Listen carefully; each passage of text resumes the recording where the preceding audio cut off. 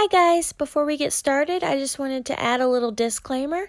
I am not claiming to be an expert on this crime or any other crimes that I talk about on my channel. I am only relaying information I am able to find myself over the internet. I apologize if I happen to get things wrong, mispronounce things, or leave details out. I do not want to cause anyone any harm or offend anybody. If I do, please let me know. Also, please bear with me as I am new and not working with the best recording equipment.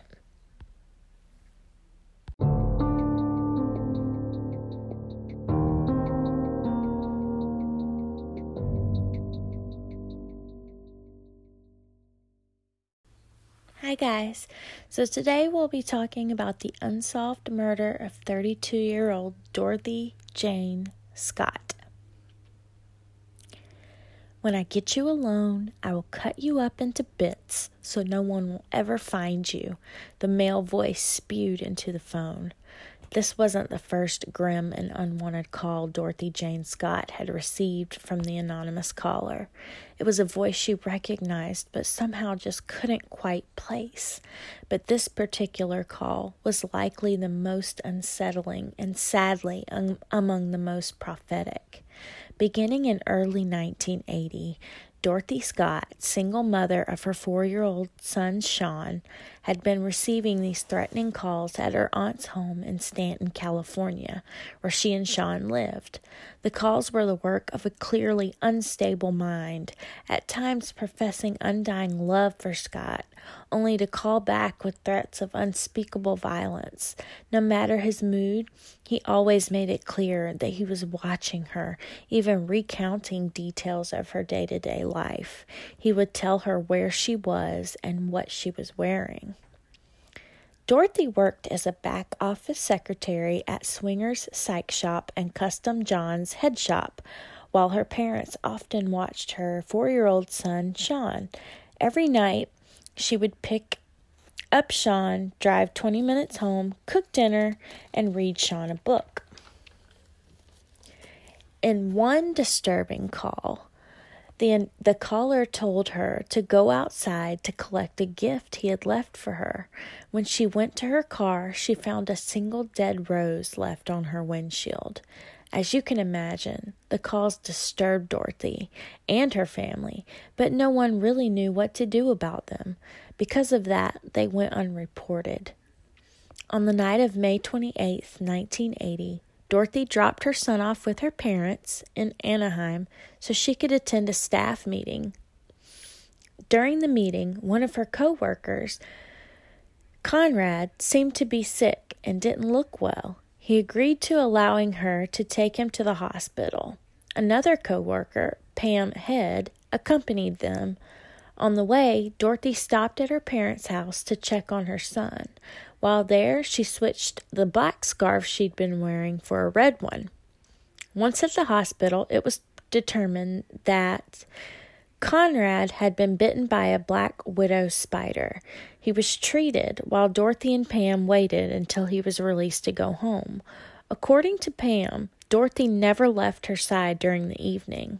When Conrad was released, Dorothy went out to the hospital parking lot to get her car while Pam and Conrad waited to fill the prescription.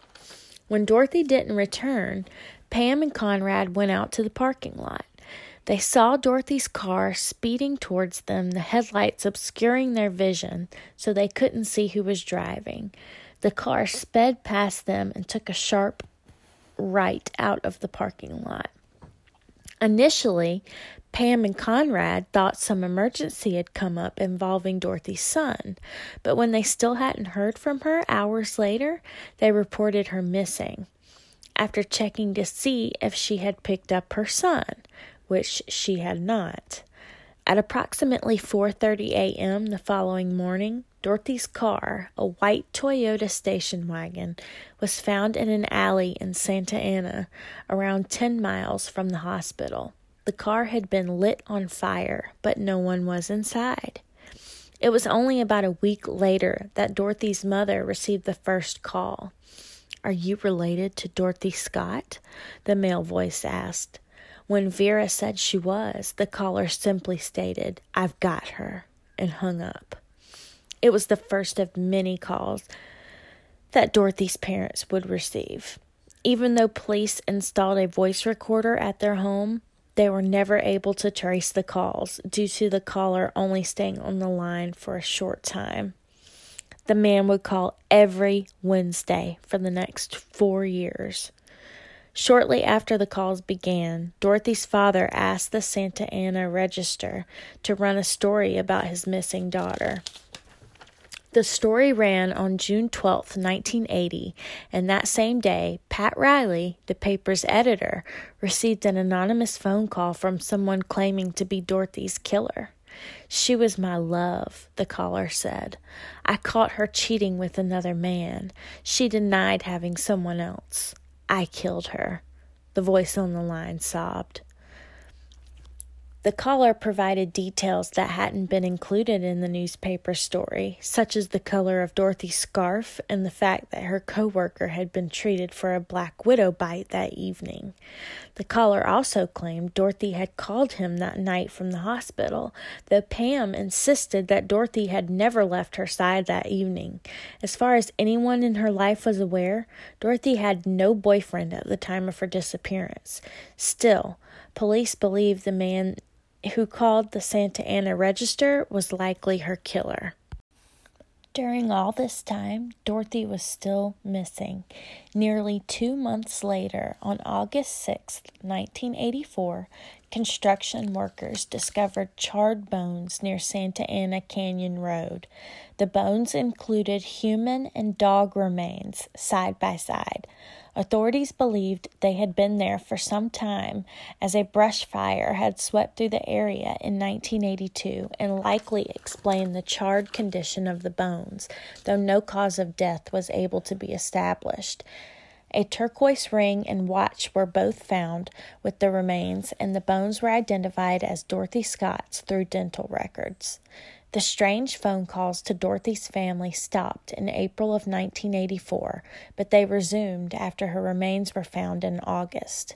In spite of the killer's taunting phone calls, Dorothy's murder remains unsolved to this day.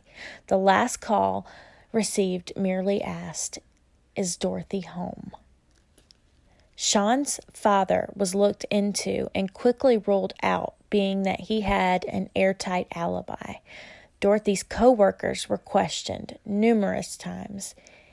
Eerily, although the autopsy couldn't determine a cause or time of death, Dorothy's watch had stopped at 12:30 a.m. on May 29th, only 1 hour after Pam and Conrad saw the vehicle speed by. Though the killer has not been caught, friends of Dorothy and her own son believed a man named Michael Butler is responsible for her death. Butler was an unstable man who lived in the Santiago Mountains and was involved in cult activity. Allegedly, he was obsessed with Dorothy. His sister worked at Swinger Psych Shop. Coincidence or the killer? This is a heartbreaking case because the family is still waiting on closure. What do you think happened to Dorothy? I'd love to hear your thoughts below. Don't forget to like and subscribe to listen to more bizarre true crime. Thank you so much for listening, and be safe out there. It's a bizarre world.